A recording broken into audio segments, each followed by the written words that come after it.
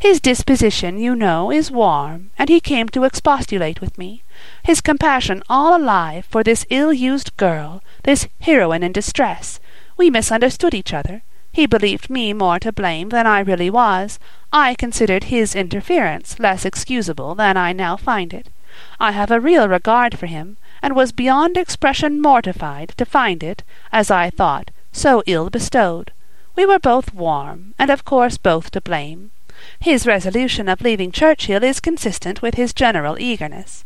When I understood his intention, however, and at the same time began to think that we had been perhaps equally mistaken in each other's meaning, I resolved to have an explanation before it was too late.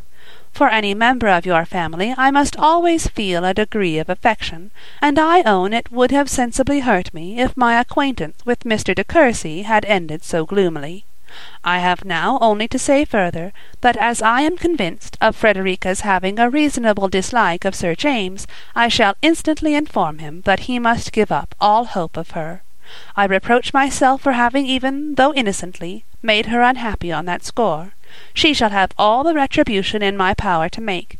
If she value her own happiness as much as I do, if she judge wisely, and command herself as she ought, she may now be easy.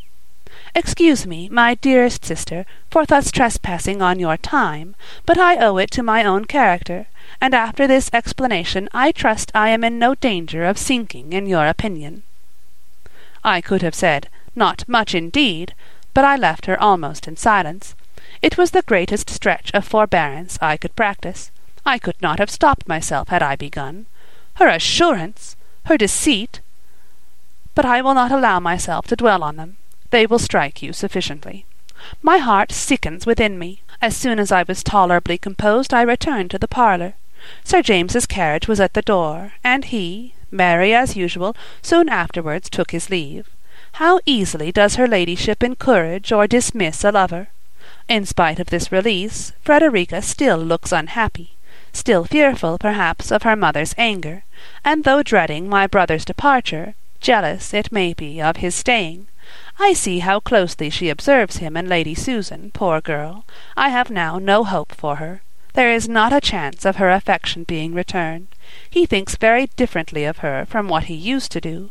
He does her some justice, but his reconciliation with her mother precludes every dearer hope. Prepare, my dear mother, for the worst. The probability of their marrying is surely heightened. He is more securely hers than ever. When that wretched event takes place, Frederica must belong wholly to us. I am thankful that my last letter will precede this by so little, as every moment that you can be saved from feeling a joy which leads only to disappointment is of consequence. Yours ever, etc., Catherine Vernon.